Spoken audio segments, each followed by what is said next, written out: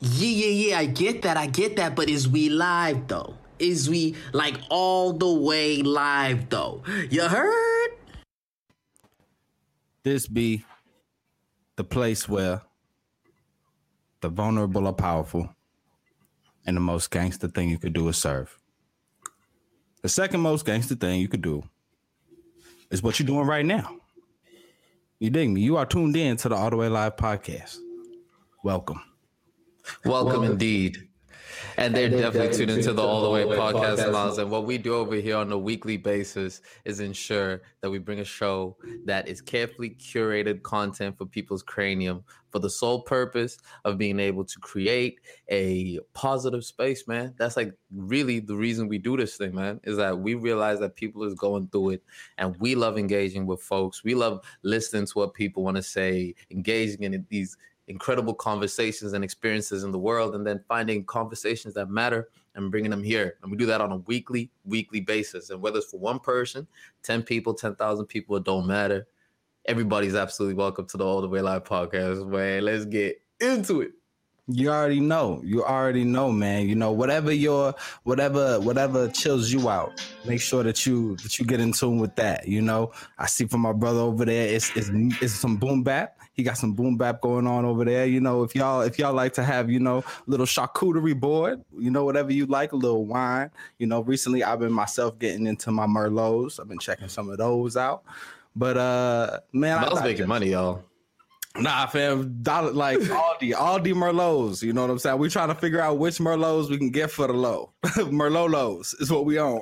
You dig me? How old were you when you actually made your first charcuterie board and you actually knew what it was? How old were you? Real talk. I was mad young because dig this, like cold cuts was always a thing in my house, right? Cold cuts was the answer to feeding the children from my dad's side. When he was in the grocery store, he would pick out adult food that would be made for dinner. And then on the flip side of that was cold cuts for the kids. And so I was eating mad salami with leftover onions with all types of, you know what I'm saying? And then I would get yelled at for not making it into sandwiches. That was my childhood. Oh man, so you've been had the taste of charcuterie boards and whatnot from a young age is what I'm getting. I guess if you count if government cheese can be included in a charcuterie board, then I think for sure, man. If it's how you slice it, like, cause I was slicing it then, I was pairing it out with the meats, the cold cuts. You know what I'm saying? We had it. It wasn't on a board. It was on a little Dixie plate with that 90s design. I know y'all remember that, but can't get it out your head, but can't ever find it. That 90s, that purple design. Y'all know what I'm talking about. But that's what we know, man. I don't know where you found that, but it was definitely found in Chicago. Chicago is in the building. Joburg is in the building. South Africa is always forever in the building, man. Especially today in some of the topics that we're going to get into, man. That fist up for South Africa for sure. By way of Exeter, my boy is there doing his studies. We got to big that up every time. Academic pursuits are neither easy nor common as they should be among our peoples and among our brothers and sisters that we want to lift up. So hey, we appreciate you, brother, for adding your contribution to the cause. We know it ain't easy. No, it's hell, brother Miles. Reporting live from hell.com, dude. It is quite a challenge, I must say. You know, it's and not just doing the schoolwork. There's so many other things that are happening because when you're engaging an institution of this sort in the right way, you get to leverage those resources for business reasons, for that type of thing, man. So as always, it's an absolute blessing to get the support of yourself and the support of our family that we're building on this podcast, man. You know, just bigging each other up in all the things that we're doing. So I appreciate that. Big facts. Yeah, like I said, man, spotlight for the scholastic is not common enough. So we got to lift up my brother, man, over there. But on this side, you already know what's going on. Chicago is in the building. The building is in Chicago. This podcast is forever recorded on stolen land. This land here was cared for by the Council of the Three Fires, the Potawatomi people, and the violence done to remove them from this land is inseparable from the state that we find the city in, this country in, and this world in. So with that, we lift up love for indigenous indigenous people the world over. We lift up love for between black and brown people the world over. And before the intro's over, Biden, we watching you and this task force. We need to see some results from this. We need to see more care put towards the issues that indigenous people are raising in this country. Like that, the intro's over. Let's get into the show.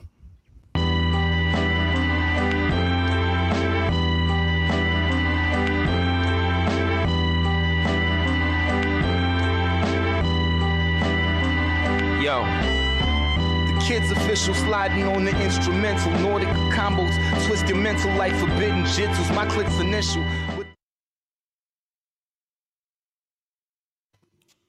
Hey, man. Yes, sir. I appreciate you, brother. Listen, it's a crazy time. I don't know how things are going that side, but over here in the UK, it seems as though they're about to reintroduce some COVID regulations. You know, we've been naked masking it over here for a better part of the last part of the year, and it seems like they're about to put in new constraints. And this is off the heels of a new variant that has been found, the Omicron. No, I think it's Omicron. You said like Omicron is a different. We're gonna use that as a joke for corny people later. Like y'all got the Omicron virus, y'all corny, but it's Omicron. I think is the COVID John. What's? Oh, it's just me now. I've been waiting for this. What up, Live Nate? Oh, he coming back. You know, welcome. Difficulties, man. So tell me what the temperature in the US is like. Man, it's mixed, right? It's like people are sick of having to wear masks. People are sick of all of the additional inconveniences that come with regulations due to COVID. So I think especially over the summer, we saw people like push the limits and the boundaries of what we could do as far as gathering, getting together, trying to live a normal life. I think as we move into like the fall and the winter season, we're in this position where it's people like we're a lot more susceptible to even regular things like the flu, right? So I think there's a weariness that a possible spike could come up this fall, this winter. And there's kind of a push to be careful, but especially leading out of this summer, people are kind of feeling like, man, I'm done with this. I want us to be back to normal for real. And I think the rise of a new variant just reminds us that, like, as inconvenient as it may be, as sick as all of us are of not being able to live our normal lives and do things normally, like these regulations are in place because we're not out of the woods yet. And I think that's what this shows. Yeah. And it's very peculiar because the timing that we're in right now, mentally, as you say, we've all kind of gotten to the place where it seems like people are just so fatigued with this virus, you know, like one cannot understate just not everybody had the same experience in what this virus did to them financially, emotionally, family wise. There's a whole lot of things that are encompassed by it. And I think a direct correlation of how cooped up and like the mental effect of being indoors had to people. We saw that when everybody went outside, people were wilding out. You know, we discussed that back on the Travis Scott Astroworld Festival when we're talking about this social mania where people are really just taking things to the nines in how they're engaging with themselves outside. So part of the story of this particular strain that Miles knows how to pronounce better than I do is that it was detected in my home country of South Africa, right? And off of that, you saw a increasing number of restrictions and an increasing number of South Africa being put onto the red list and things of that nature, with media painting or with media essentially the verbiage around it was that this is a South African strain in South Africa and has been punished for it. And it turns out there might have been a little bit more complexity around that, right? So you had a lot of South Africans that were just up in arms talking about, it's here for sure. We're not denying that. But how come y'all saying it's our disease? We didn't make this disease. We just so happen to find it because we have strong enough institutions to find it. And yeah, from across the pond, China was like, yeah. You see? And you never want that, dude. You never want that. You never want that. But I think a little bit of what you're speaking to is like just this state we're in where we're so susceptible to hysteria via the news, right? We're in this place where, you know, we want the quickest, most digestible piece of information. We want to summarize maybe a very complex situation as simply as possible because we have so much to digest. We're digesting COVID. We're digesting climate crisis. We're digesting political crisis. We're digesting like legal cases that have ramifications for how we engage socially with racism, the future of our justice system. Like, we just want to make it bite-sized. So South Africa, new strain is bad. Lockdown. Lockdown is equals lockdown for sure. That is the definite thought pattern that was taken, and that obviously has rubbed people the wrong way, right? It's rubbed people the wrong way because the narrative, I think, is a difficult thing, and a lot of times, Africans are aware of the power of a narrative, right? A lot of the luxuries that go with narratives of other, let's say, more I don't even want to say developed countries, but countries that have stronger media influence, you're able to see a lot of redemption happen sooner. You're able to see a lot of media forgiveness and just the wording that allows for people to not associate those countries with those things. But when that's not necessarily the case, we have what happens here. So for one of the things that were pointed out, for instance, is that the growth rate of this variant was higher in Europe. And in the UK, particularly in the UK, Spain, a lot of the countries that had immediately put South Africa on the red list. Now, countries putting South Africa on the red list is not particularly a bad thing. Let me not say it's not a bad thing, but it's not an odd reaction to an outbreak of this particular strain. More countries will be put on the red list, but it's that accompanied by the narrative, like you said. Making it bite-sized. South Africa, new COVID strain, bad lockdown, guilty. Yeah, and it's extremely unfortunate, especially as we head into, like, I know this side in the U.S., like, I'm very wary of lockdowns, increased regulations due to flights, right? I have moves to make. I have a wedding to go to in January. My girl is flying in next month, like, for the holidays. So it puts a lot of people in very difficult predicaments, right?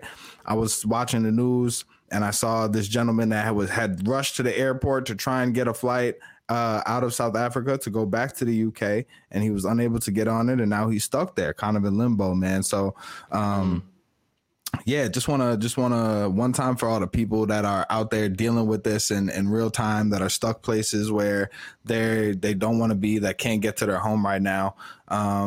That's trash. And I think, yeah, man, I think what you spoke to means that more so than blame, more so than, you know, South Africa bad, which, like, as you mentioned, right, news cycles tend to pick up these catchy headlines, but then when there's a chance for a redemption, when we find out more details, right, they don't shout that as loudly. Right. And so when we find out more details about this, when we maybe find out that, maybe South Africa was the first to detect this, right? Maybe, but that's not where it originated. If that were to be the case, we wouldn't hear that probably as loudly as we're hearing this call to arms and alarm because of this virus. So rather than focusing on that, I would want to focus on, like, how are you? How's your family? Are they taking extra precautions? What's the feeling like having people that are on the ground there? I mean, lockdown is looming, right? So I think everybody is mentally preparing themselves to go into some form of restricted living going into the holidays, which is kind of unfortunate. You know, this is a big time for businesses. This is a big time for commerce. You know, a lot of people make their money during this time, and already the company is fragile. We covered the fact that we have the highest unemployment rate in the world. So you know, those things definitely do affect family and extended, and it's unfortunate in that regard. Definitely, I know of some people that have already caught it. I know people that are going through it, and the jumps. Those people are young, have been vaccinated, but it doesn't matter. You know, it kind of keeps catching them, which is just in answering your question directly. The family at the moment is good, and everyone is being cautious. But again, like it really is quite exhausting because we waited for these vaccines and we got the vaccines, and now this thing is developing quicker than the solutions that we were able to put into place, and now we're stuck in a place. It's like, do I actually really care about this virus anymore? I think everyone is at a place where it's just like, man, do I care about this thing enough to go indoors? And we're seeing people in Europe that are striking. Poland, there's protests that are happening in Poland over restrictions. There were protests in France, in Spain. You know, the cases are rising. Governments have issued lockdown restrictions, but people just don't want to go back inside and are literally protesting that in the streets. Yeah, it's difficult because it's, again, as we were talking about, like off mic, right? It's one of those things that you really can't see, right? And that is only theoretical until it touches like you or your family. And for some people, they've had that touch and it's been very mild, right? They've been able to get over it, so they're shaking it off. So it seems disproportionate, the response that might be catering to a portion of the population that's more susceptible to having a more severe response and holding everybody to a certain set of restrictions because of that. So yeah, people are very frustrated. I'm glad to hear everybody on your side is good. Actually, my little brother, Evan, hit me up when he was making his trip back to Mizzou, saying, "Hey, yo, I'm reading about this. It's coming from South Africa. How's Zway and the fam?" So I'm also big up. Yeah, man, yo. So the Evan's empathy, like, kind of just reminded me that people are so this went like just having COVID continue to happen and have spikes, like people, it sends ripple effects. Like even if the severity isn't is debatable, and how much regulations can be put in place, need to be put in place to combat it is debatable. People get worried about their loved ones. People get worried about their travel plans, and it's still an ongoing thing that's severely affecting our lives, man. As much as we want to break out of it, as much as we want to be so done with it. And I think, I don't know, how do you feel? I feel like we need to kind of accept that and be like, we're not done with it. This is going to be like this. Think more long term about this. Like, we're going to be really dealing with this for 5 years down the road, 10 years down the road. Oh man, don't say things like that, man. Don't say things like that. I mean, I have to have faith in modern medicine. I have to have faith in modern science, and just hope that solutions will come out quicker. Because I quite honestly, man, I'm also part of the people that are quite just exhausted with this type of living, you know, masked up, curfew hours in South Africa. They banned alcohol, so they take your booze now. Yeah, we were drinking moonshine last year. You know what I mean? I know. I don't want to go back to that. And I know that in certain places it gets so much deeper when we're talking about a lockdown than it does here in the US, you know. But I'm like, especially things like mask wearing and vaccinations. Like, I haven't gotten my booster shot yet. That's something that you need to go and do because of how much I'm out in the community and the people that I interact with. But yeah, I'm sick of this stuff too. I don't want to be jabbed with the needle for the third time, have my arm sore for but I think it's for the sake of us all, and the fact that like this variant popping up, I think just makes me think of the fact that, all right, we do need to keep wearing masks, right? Because this is continuing to happen. As much as we don't want to, like, knowing that this is out there, knowing that it's more resistant to some of the vaccines and to our immune system because of how much it's mutated, like, we do need to be wearing masks. And it also makes me feel like, fam, we just got to kind of get on. We just got to have a longer term outlook on how long we're going to be making some adjustments, you know? I don't want to be ignorant, but even the usage, or at least the protection that masks give you, has been questioned, right? Like how much protection does it actually give you? And then also you look at the waste that these masks have caused, particularly in the ocean, right? These blue surgical masks, it's incredible, bro. Like hundreds of millions of these things are now dumped into the oceans, and we're dealing with that reality too. So it's and you take into account virtue masking, which is a term that you taught me, which is I love that term, where we're just wearing masks when we're around other people to show like, hey, I'm virtue signaling that I am part of the people that believe in masks. And then we get into into confined spaces, restaurants, whatever the case is, we take it off. You know, there's also the social habits we formed around this.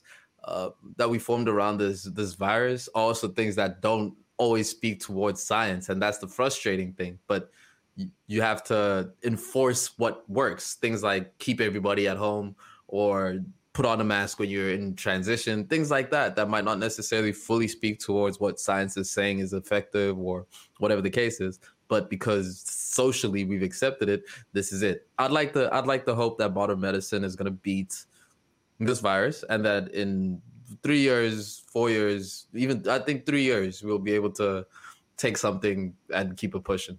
It's just a new part of the flu.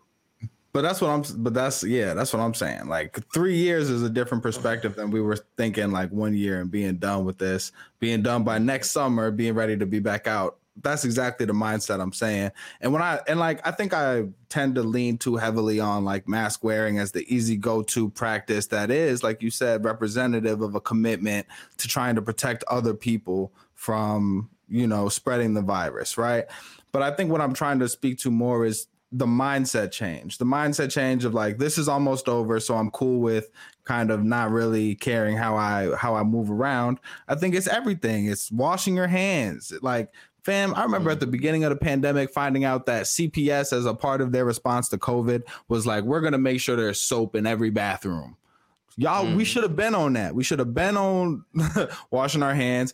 We should have been on washing our hands before we eat. We should be using hand sanitizer, like just thinking of a collective way to keep each other healthy and safe is a mental transition that I think we need to make in response to this virus that some of us are resisting in terms of like just wanting to get back to normal. And I'm my bad if I'm overemphasizing mask wearing as a part of that, but I'm trying to say like we got to start thinking about caring for each other differently for a minute, right? And like our space and our surroundings, like there's got to be a mental shift. And I want to see that in terms of keeping people safe, right? And people are free to protest what they want to protest and fight legislation, because Lord knows I want to see my family this holiday. I don't want too many restrictions, but we gotta look out. Off of speaking of mental switches, right, which is almost a perfect segue into the next current news topic that we're going to get into. A lot of people during COVID experienced a lot of people went through mental health issues, right? We saw this was the boom of the mental health industry, fueled by the boom of the realization of how much actual mental wellness was lacking in people's everyday habits and lives and whatever the case is, right? And I think that speaks almost closely related to the increase in drug prescriptions and the increase in all of these anti-anxiety medicines and things of that nature that come up at that same time, right? For people that have never like necessarily been to the US, right, Miles? And I'm going to give like just a little bit of context to it, because it's something that as a foreign resident of the US, right, coming with I think you got more credibility here. You got more roots here. That doesn't feel accurate. You know what I'm saying? As a second home son of the US, you're a second home son of oil. You dig me? Southside Chicago, to be exact. Stony Island, what's up? You know what it is. But off of that, right, when you get to the US, one thing you realize, like, man, there's a lot of drug ads on TV. It's crazy. Like, you don't necessarily get that in other places, right? Maybe you get the odd painkiller or these Energizer tablets, right? But it's not so incestuous as it is on US TV, where it's just like constant ads. You're like, what is going on? But under that, there's this whole big pharma industrial complex, right? That's putting people at bay. That's putting people at risk. And from that, this opioid crisis is stemming. Yeah, you said it, man. Big pharma is is a major force in the U.S. in terms of lobbying, in terms of ad space, and taking up the public conscious. It's big business, selling people pills, and we're feeling the weight of that, right? A couple of weeks ago, the CDC announced that 100,000 people over the past 12 months have died or overdosed, right? And I guess it should be clear that overdose can be different than death, right? Not everybody who overdoses dies, but over 100,000 people in the 12-month span have overdosed, right? And well, actually, my bad. I think they might be speaking about deaths, because the next part of the fact here from the CDC is that this record of 100,000 people is more than the toll from car accidents and gun deaths combined in the U.S. Damn. Right. Damn. So that gives me the sense that maybe they are speaking about deaths, but the point still stands that that overdose can be different than death. You can be revived from an overdose with medical attention, including Narcan, which people should know about, right? That's something that you can carry around, kind of like an EpiPen for allergies, Narcan for overdoses. So just keep that in mind. So I just want to stop you there, and I don't mean to cut you or make light of the situation, but saying carrying anti-drug overdose medicine as the same way as you'd carry an allergy pill is crazy. No, I said an EpiPen, like the same thing. Though. I feel you. I feel you. Yeah, but it's not though, because and this speaks to exactly how you kind of brought us into it through the transition, right? It's about caring for people. So I'm not saying it's everybody's responsibility to walk around with Narcan, but I'm saying that like it's a thing to be aware of, right? If you find yourself in an emergency medical situation, is there any Narcan around? If you're asking the store owner, the person that runs the establishment, wherever you find yourself happen to be, right? I think a couple episodes ago on this podcast, I spoke to the incident at the amusement park where me and the young lady, and she was able to perform the Heimlich maneuver to save somebody, right? Boom. You're at an amusement park. You're at a sporting event. You know, somebody's having an episode. It's good to be able to know what to ask for, right? So, yeah, I'm not saying that everybody should carry that around in their purse, you know what I'm saying? But like, or whatever. Yeah. But I'm just saying. I was speaking more towards the craziness of the fact that something like that needing to be around. That speaks to the prevalence of the issue. You know what I mean? It speaks to the prevalence of the issue. Like, for instance, if I told you go to this place, you need to carry around fly swatter everywhere because there's massive cockroaches, you'd be like, dude, how many cockroaches are there that you need to always have a fly swatter within reach? You know what I mean? It just speaks towards just how prevalent this issue really is in the U.S. And one of the numbers I was able to pull from it is that in this town in West Virginia has 2 million people in it. Over the course of 3 years, over 650 million pills were prescribed towards that city alone. You know what I mean? And these are all essentially methamphetamine based, if you will, which there's a whole science to it. Miles, break down the science to it. We were supposed to have Dr. Will on this episode. Damn. We'll make sure that we hook you up with Booch Not Beer, who can answer all of your health and substance-based questions. But for now, I think we'll focus on just the fact that, like you said, man, this is extremely prevalent. It's prompting a very serious response from communities that have been affected by this, right? So you mentioned Virginia. Last month in northeastern Ohio, 2 counties, Lake and Trumbull, took CVS, Walgreens, and Walmart to federal court. During the 6-week trial, the counties argued that the pharmacies did nothing to stop the flow of an estimated over 140 million pills that led to hundreds of overdose deaths, and that the crisis has cost each county $1 billion, right? So they took and these are big companies. These are recognizable every corner companies, man. CVS, Walmart, Walgreens. This is a response that's very interesting. And just as before, you wanted to make sure not to make light of the situation because there's a lot of people whose lives have been severely affected by this. I don't want to make light of this or detract from the seriousness of this conversation when I say that it's interesting where the blame gets placed depending on who the afflicted community is. And it's interesting that in this case, we're able to go up the ladder to say and blame it on the companies, and not the people that are using the drugs, the communities in which the drugs are to be found, right? Yeah. So that's we're going to the source on this one, right? Because the source might have something in common with the affected community, whereas when the affected community is black, it's the black people's fault. Just saying. All right. So that is not lost upon me. This is a black podcast. We got to make sure that we call out racism when we see it.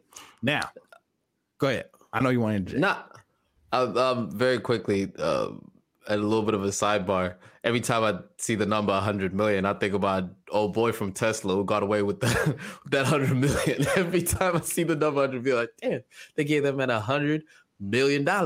Anyways, yeah, there is that weird thing about where blame is put. And if, again, giving a little bit of history, right, into this is the history of America's relationship with drugs, is that the drug issue and the drug society in the U.S. is closely related to the prison industrial complex. So this big pharma industrial complex is very closely related to the prison industrial complex, because you see within there a lot of people that are in jail are drug offenders, are related towards drug related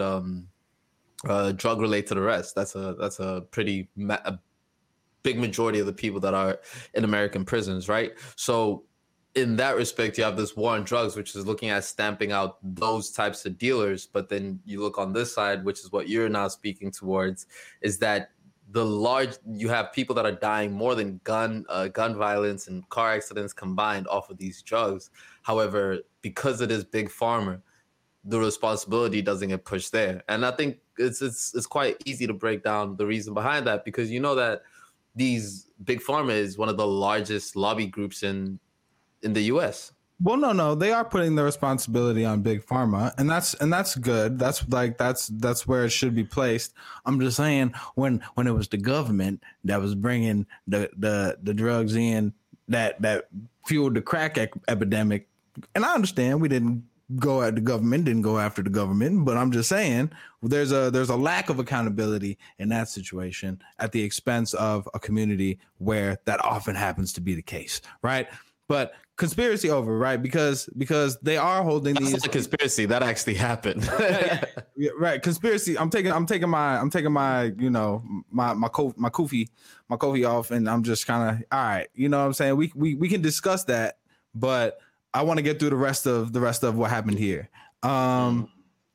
So the big pharma companies, well, not even big pharma, right? Because these are the distributors. This is CVS, Walgreens, and Walmart, right? So actually, we haven't even gotten to the people that are manufacturing this, right? But so a jury has weighed in on this case, right? 2 Ohio counties sued these three corporations. The jury was able to deliberate and weighed in, and it unanimously found that the chains helped fuel the crisis. This is a historic ruling. In fact, in the sense that it's the first time a jury's been able to weigh in on an opioid case. Federal judges have settled previous suits, including with Purdue Pharma, big pharma right there, and Johnson & Johnson. It is also the first time pharmacies have actually finished a trial to defend themselves. What that says to me is that there's been a lot of out of court case that has been settling for sure. The first time that they've actually finished a trial to defend themselves, right? Or they've been shelling out cash, or people that are suing them are running out of cash. And that's what speaks to when you try and take on these big, huge companies, right? So they were found liable, and a U.S. district judge will decide how much they owe the 2 counties. The 2 counties said it was $1 billion each. So we'll see how much they get compared to that. But I mean, look, dude. It's real simple when it comes to the case of the U.S., right? The reason why I'm getting a lot of echo feedback from your side. Mike Chickadee, how that? A lot better. The reason why even the court procedure of why these things are not being able to get done, it just speaks towards like there's always a hypothetical they run the country, they run the government, and like people don't necessarily understand what that they is, right? Because we're speaking in these big hypothetical terms, but like the reality of it is like the massive lobby groups that essentially fund the government and fund and dictate which political parties and people are the ones that are going to be in power because they're the ones that are the biggest lobby groups. They dictate the way that rules go. And in almost every large issue that the U.S. is going to, you can almost tether that back into the value that lobby group has in the government, essentially, right? So, for instance, one of the big issues in the U.S. obviously is gun control and gun distribution and the laws behind it. And people might ask, why is it so hard for the Americans to just grasp and put small things in towards gun legislation that could have significant reduction in the number of mass shootings that we're seeing and things of that nature? Well, the NRA is the largest lobbyist group in the U.S. So obviously, when you have accountability and what accountability means to an organization of that size and its value to the government, things are going to be a little bit different. It's the same thing with Big Pharma. Big Pharma is the third largest lobbying group in the U.S., right? So why is it that Big Pharma is allowed to utilize these mass Walmart stations as essentially, if anybody has seen The Wire, this is what young Michael B. Jordan is. You know what I'm saying? He gets the work and then they distribute it, right? Obviously, these guys are liable too. But why we've seen an incompletion of the law to be able to hold them accountable, definitely money is involved in that in terms of paying people off on the side, like you're saying. But you also have to understand that these are the people that own the government. And that's just as per their contribution towards it, man. So this is America's sins coming back to haunt it, dude. This is a direct response into what happens when you have corporate interests at the heart of regulation. And what happens then is that you get this sort of overprescription of drugs that then leads to people being addicted, leads to people being in more jails, fueling an industrial complex. Dude, these guys, they were saying there's enough prescribed drugs in the US to kill everybody 11 times over. I would like my share, please. No, I'm just kidding. Not to die, obviously, audience. Don't worry about me. To party, come on. To party. To offset future medical expenses, right? But I think, like, to bring this back to, like, the human element and that's such inappropriate music playing in the background. I apologize. Have Jamaican music playing, talking about the opioid epidemic. That really took me out of it, dude. I'm sorry, dude. I'm sorry. We were getting so serious. I apologize, man. That's totally me. No. But like now that we hear it. Yeah, no, I'm happy to bring the joy back into it. Like reggae vibes for everybody, I think, is a good prescription for after this podcast. But I want to bring it back to that human element of just being like, yo, this is like people have lost friends, family members, like siblings, like people have struggled like over this without even having to lose someone, right? Just like having somebody who's addicted. So I think it's important to just remember that, like, what we want to have happen is for people to be held accountable, but not only to have people to blame, but to have some type of pathway to repair the harm that has been done. And I don't know how you do that with so many people that have been affected, right? Like you can lean into rehabilitation programs and making that stuff available. And if I can be brutally honest, that makes me feel like that's really tough even for me to say, because I feel like I wish that would have been the response when the Black community needed help, right? To treat this as a public health problem rather than a problem of criminality and illicit drug use. But that is what needs to happen, is that we need to treat the people that have been afflicted by this opioid epidemic as people that need care, people that need to be rehabilitated. And so whatever comes of this settlement, which I hope is substantial, and I hope that we continue to go up the chain to the other the companies that are manufacturing these drugs, to see how accurate they've been in acknowledging the dangers of addiction and the dangers associated with the prescribing these drugs to certain people. I want that accountability. But I want whatever is implemented to not only benefit the specific communities that are more likely to be affected by the opioid epidemic than were affected by the crack epidemic, that are continue to be affected by disinvestment and disenfranchisement. I want to see healing for everybody. Yeah. And I mean, like, bro, we are a part of this opioid generation. Like, we were in college when this thing was really, it reached its peak, in, at least from the studies that I've been reading, is that in 2012 was really when it came to a big crescendo, right? And we were, you're too in college. But isn't that funny that you saying like that's when I read that it peaked? Because like, in that context, I can remember some instances that reminded me of that was going on. But it also reminded me of like, if we don't do the same drugs, my guy, then it's very easy to be like, I don't see what's going on with you, right? If I'm content with, if these are my vices and this is the lane that I stay in, and I don't veer off into this other stuff, it's very easy for me to not know what's going on with you and your community. And I think that works against us when we need empathy to move forward and understanding to move forward, you know?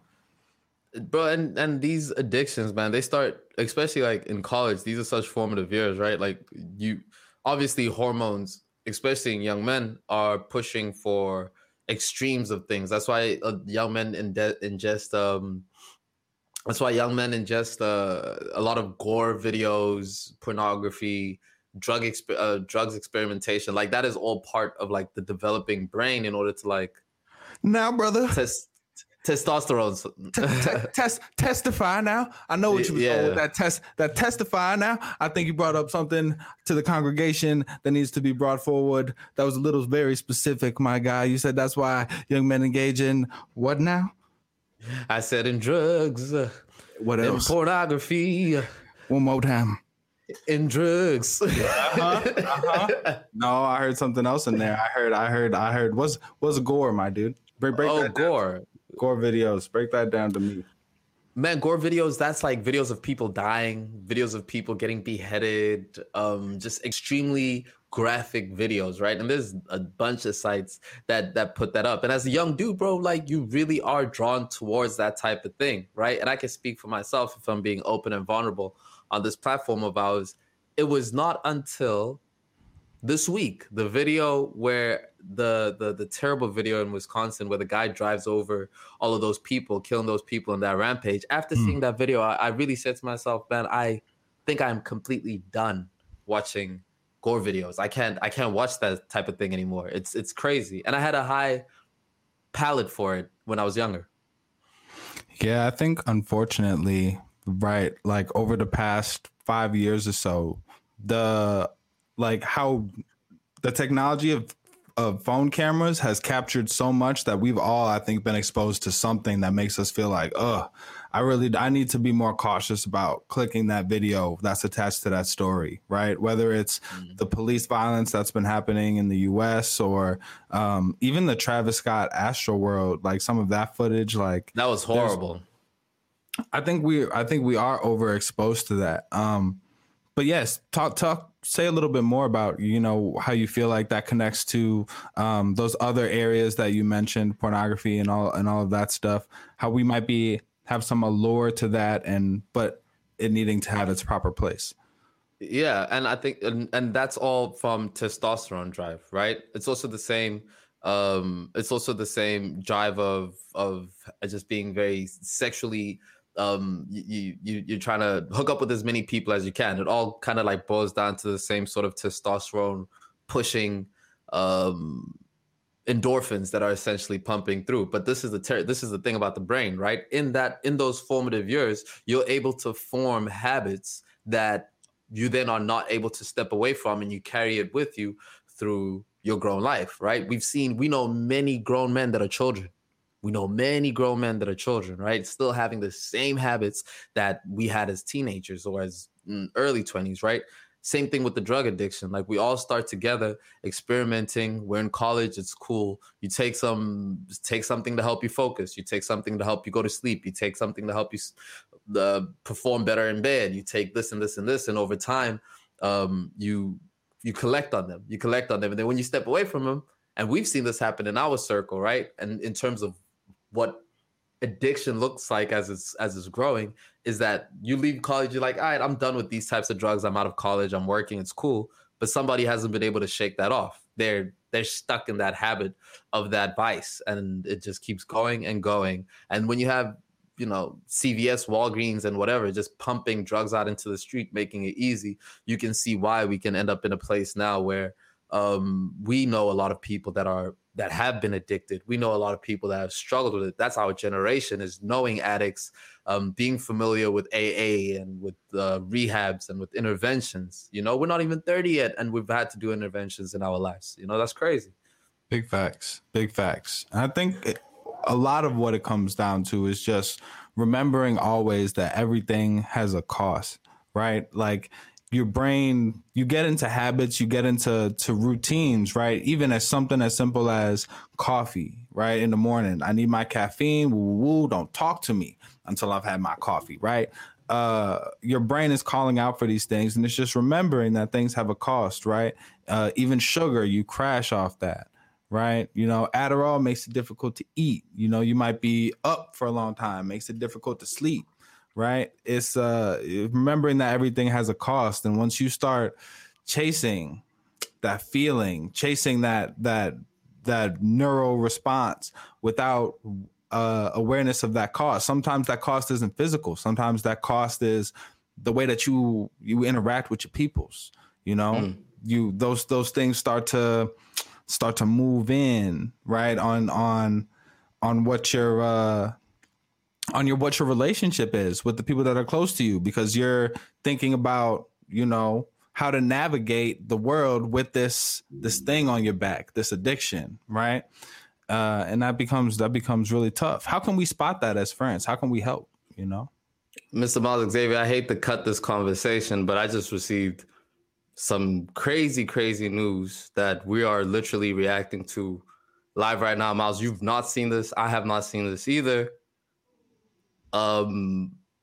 We're looking now at Virgil Abloh's Instagram page, and it reads, "We're devastated to announce the passing of our beloved Virgil Abloh, a fiercely devoted father, husband, son, brother, and friend. He is survived by his loving wife, Shannon, his children, Lo. For over 2 years, Virgil violently battled a rare aggressive form of cancer, cardiac angiosarcoma. He chose to endure his battle privately since his diagnosis in 2019, undergoing numerous treatments." What? That's crazy, bro. Wow. Rest in peace. Rest in peace. Prayers, healing, love to the family. That's crazy. That's crazy. Wow. Yeah. Hold up. Just a moment of silence right quick, right?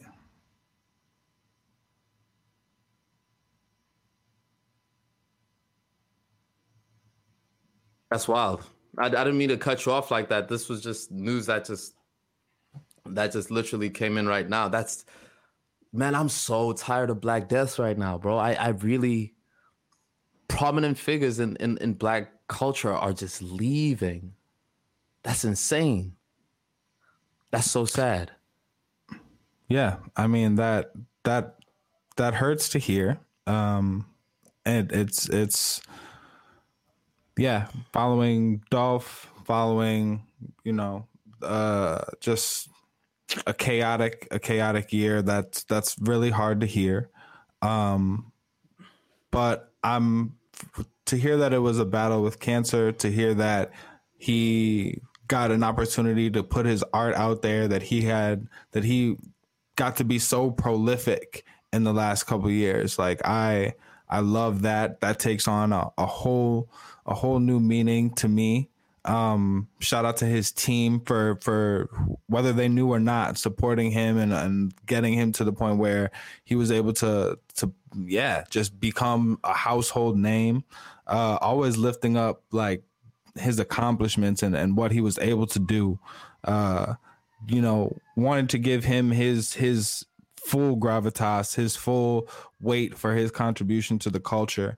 But to put him in an excellent company, it reminds me of Chadwick, being that kind of taking us by surprise and being like, man, he, you kind of put some pieces together and maybe it makes sense in retrospect, but I wasn't expecting to lose Chadwick. I was ready for Black Panther 2. And to hear that he's battling this in this landscape of Hollywood, which is always picking and prying at the personal, and to hold it down and to not let that color his art and how it was received. Like, that's it just reminds me of that spirit. And yeah, wow. Man, this is sad, bro. This is real sad. And thank you for being thank you for being the voice of emotion right now, man. It's a little, this sucks, such a powerful creative. The work that he did in Louis Vuitton over the time that he was there is quite incredible. If you understand the history of Virgil coming through from even before Off-White, being on the Kanye team, on the Yeezy team, and their joint passions, and that's when niggas was first introduced to Virgil, Don C, that type of crew, sending prayer and love to them, man. Sending prayer and love to them. Losing a friend like that, that's probably horrible. And then seeing the work that he did with Off-White, man, that's huge. And talk about breaking down doors for Black creatives in the LVMH space, being the first Black head designer of a major luxury brand, and then killing it. Even some of the set designs that were taken on Squid Games came from some of the vision that Virgil and then put on for some of the showcases that they did under Louis Vuitton, man. So sad. Rest in peace. Prayers up. Prayers up, man. Love yours, dude. Love yours. Like, life is so short, dude. Life is so short. Yeah, man. Appreciate the people you have around you while you have them. Word. And support your friends, whatever your friends are trying to do, whatever their engagement is, whether it's their Instagram, whether it's their job, whether it's their art, their hobby, support your peoples, man, because people are putting out their art, they're expressing themselves. You never know how much they're going through, and you never know how much every type, your appreciation, that extra hug, that hello, that conversation, that check-in, just extend yourself that little bit further if you can, when you have that cup to pour from, because you never know how much that means to somebody else. You never know what somebody else is going through. I'm sure, I think at times like these, I wonder how the people talking mad crazy about, you know what I mean, who just fire off tweets and about celebrities not knowing stuff like this. You know what I mean? Yeah. You never know. You never know what people are going through. So keep that in mind. That's what everybody, man. That's what everybody, you also have to realize that people are carrying the worst thing that someone has been through is the worst thing that someone's been through. You know what I mean? And being selfish is when you see the struggle if I see the struggle that you're going through and I go, come on, Miles, that's nothing. You're going to be okay. That's just divorce. That's just being broke. But you don't understand the gravity of what that holds. And then there's people that are hiding medical issues, people that are hiding traumas, people that are hiding insecurities, and you're not even familiar with that, So just empathy, man. People got to lead with empathy. And the internet sometimes doesn't have space for that, especially in how people comment towards people that they look up to. It's very crass and very dismissing the fact that everyone's a person that goes through feelings, emotions, and is carrying some heavy load on them. Word. Well said, man. Amen. Well said. Amen. Let's see if you can bring up the vibes of the show one time by getting to our favorite portion of the song. How you feel about that? Let's get it.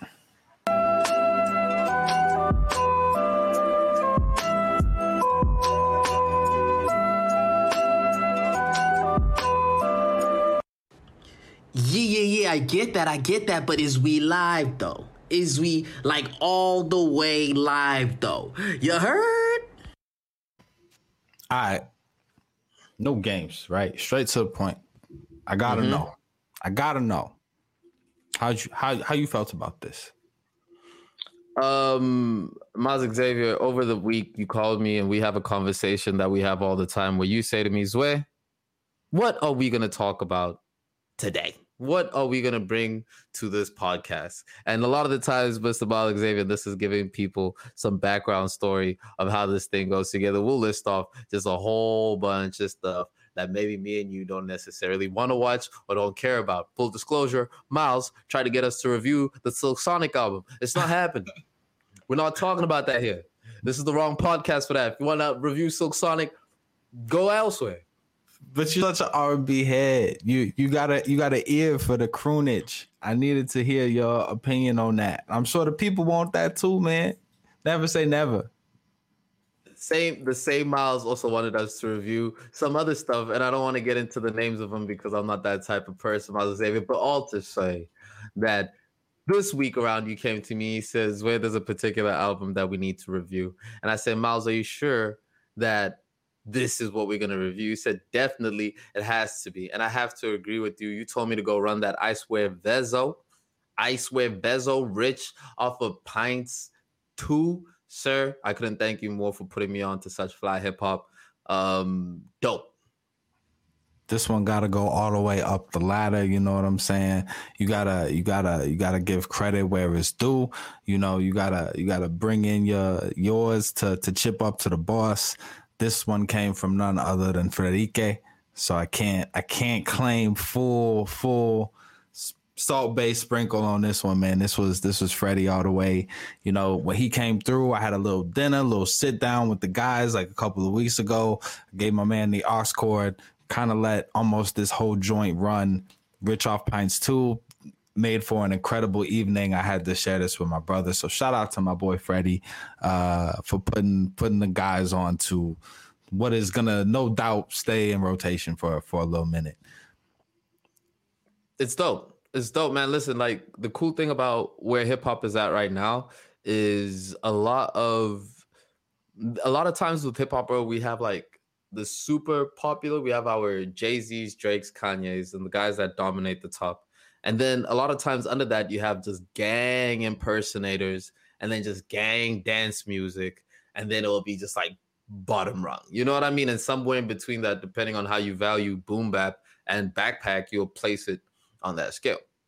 But the cool thing about hip hop now, man, is that there's so much dope music of people that are sounding different, maybe even with the contemporary sound and with what a popular sound is, but sound very different and are still very much enjoyable, where it's not like, nah, bro, this dude ain't Future. You can still enjoy this like off of just the strength of what it is. And there's so many artists that do that dope. And I think this is one of them, man. Listening to this album, I got a whole lot of references to a bunch of music that I do enjoy, which was really, really cool to see. I love the Future verses off of this album. I think that was super dope.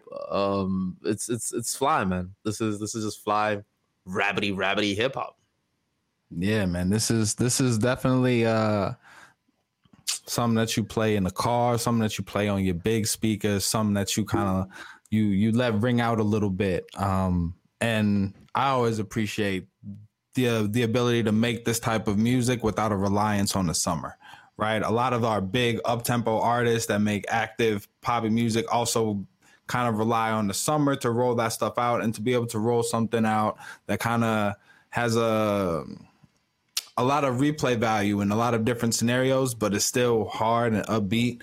That's a gem to me, right? So, but the other thing about this album, and the reason I really wanted you to get into it, was because every once in a while, especially like, and it's a beautiful thing when it happens on the mixtape side, right? But every once in a while we get these type of albums that just hit, that just feel like exactly what the artist was going for, especially a young artist, an up and coming artist, was able to encapsulate in this album. And so I feel like this is one of those. No, definitely it's and you see it because he's around the right type of tutelage, right?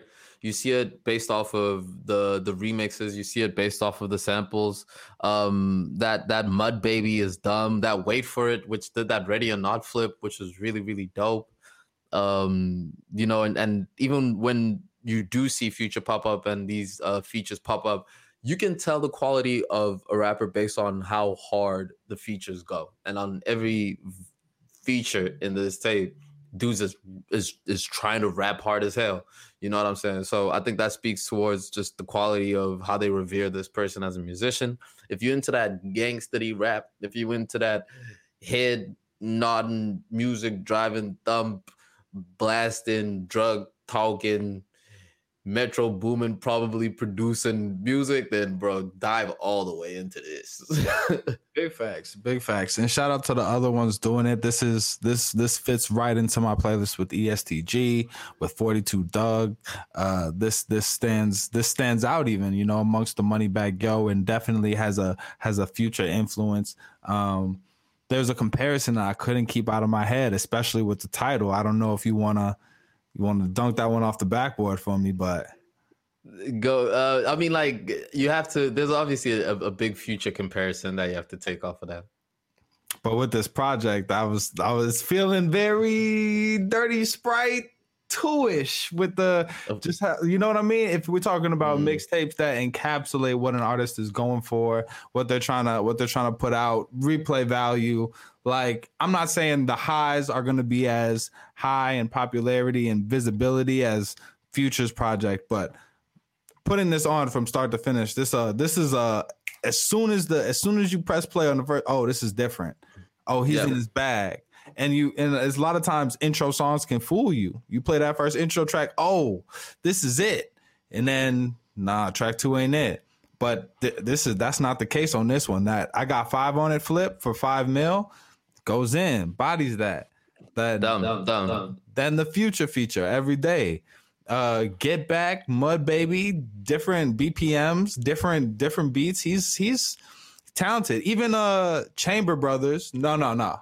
Hustle Hard, which isn't my favorite track on the album, shows kind of a versatility there that with artists that are this entrenched in making we need a better word for this, John, but like really like street like music. He's the versatility. It makes me want to hear his next project. There's an energy there that, like, again, this is one of those joints that I don't know if a Sada Baby has a body of work that's as runnable as this. You know what I mean? Sada Baby, maybe not. I don't maybe know. Not Sada Baby, but that's a good comparison for sure. And you definitely listed off some favorite tracks, getting some feedback there. I got Every Day with Future, Mud Baby definitely slaps. That Sippin'. That Sippin' took me straight to the same a similar track. Damn, this dude's name. I forget this dude's name right now. But Sippin' super Babyface, dope. right? Yeah, with the featuring Babyface, and then Wait For It is also a super dope one, man. Those are some of the highlights for me. I gave this a good 3.5 out of 5, man. I really enjoyed this. Oof. Yeah, I think I'm a 0.5 above that. I think I'm at a 4 out of 5 with this one. But then it also begs the question is like, what more do we want out of an album like this? What would push an album like this to a 5? Where this is a great, amazing mixtape. You handed me this today or in 2011 as a CD, and I am a happy man for my next few weekends. What more do we want out of a joint like this? Whatever that Mozzie gave us on Internal Affairs is what more you could give. Internal, yeah. But then that Internal Affairs is flawless. It is, but it's also a much more polished. I get what you're saying. That is a more experienced artist, flawless, putting out a mixtape vibe project from the perspective of I've mastered my craft. This is the homie just finished the mixtape. Go play this on your way to the chicken spot. And it would be stupid. It would be absolutely, and it is stupid, and I enjoyed it as such. But you're asking me what more can it be? I know. I think, and you answered it. You answered that very well. Because Internal Affairs deserves its own episode. For sure. Any other music you want to big up right now? Hey man, I dropped the link for the They Keep Killing My Favorite Rappers playlist that I'll be doing. I'm deep in my R&B bag lately, bro. I'm definitely listening to I'll share the Adele album. I've been running a lot of Adele, some Knowledge, going through Knowledge. That K Tronada 3-piece EP is so clean, so dope. And Miles, I'm in love. You did not run into Hannah Faith again. I did not run into Hannah Faith again. Hannah Faith is happily married, and we're sending her all the loves and wishes. And that was devastating before, but I found an artist called Fee La La. You played that Fee La La yesterday. Yeah, okay. Miles, and if Fee is listening, Rafila, let me speak to her directly. Oh man. Hi, Rafila. It's where. We got a Joe Budden, Snow Allegra situation going on in here. Oh no, let me put my glasses back on. Then I'll finish the rest of the DMs. But that mixtape is really dope, man. I love what South African R&B is coming to, and this contribution towards it is dope. Change or Find Out, the tracks off of Feel Allows We're Gonna Be Just Fine EP. That's what I'm jamming right now. What you got on rotation, sir? Man, I've been rinsing that Reason, that No More No Less, that little 3-piece, that's fire right there. I've been in my R&B bag as well, and a little bit of like Afro beats and piano music. Thank you for putting me onto that. Yeah, man. Tamaya, a little bit of that. A little bit of Lil J and SARS. You know what I'm saying? I've been exploring. It was really interesting though, man. I was on Tidal. I was checking out the Joe Berg's charts, and it was straight that Adele. So y'all was vibing out. Yeah. Y'all was loving that. But man, it's always interesting to shout out another podcast on the podcast. But I was checking out that $1 million worth of game conversation with Kevin Gates, and that just reminded me how much I like Kevin Gates as a person. Yeah. And it put me right back into listening to his music. He's dropped a couple of low-key singles lately. Foreign Gangsta, Dear Lord, I think it's the other one, Dear God. So Kevin Gates is one of, you protect Kevin Gates at all costs. Protect Kevin Gates, protect my homie Moneybag Yo, protect. We losing too many people, man. It's crazy out here. And protect yourselves, man. We only do this show for a few reasons. And one of those reasons is that we know that people are carrying some heavy things. People are going through some really heavy things.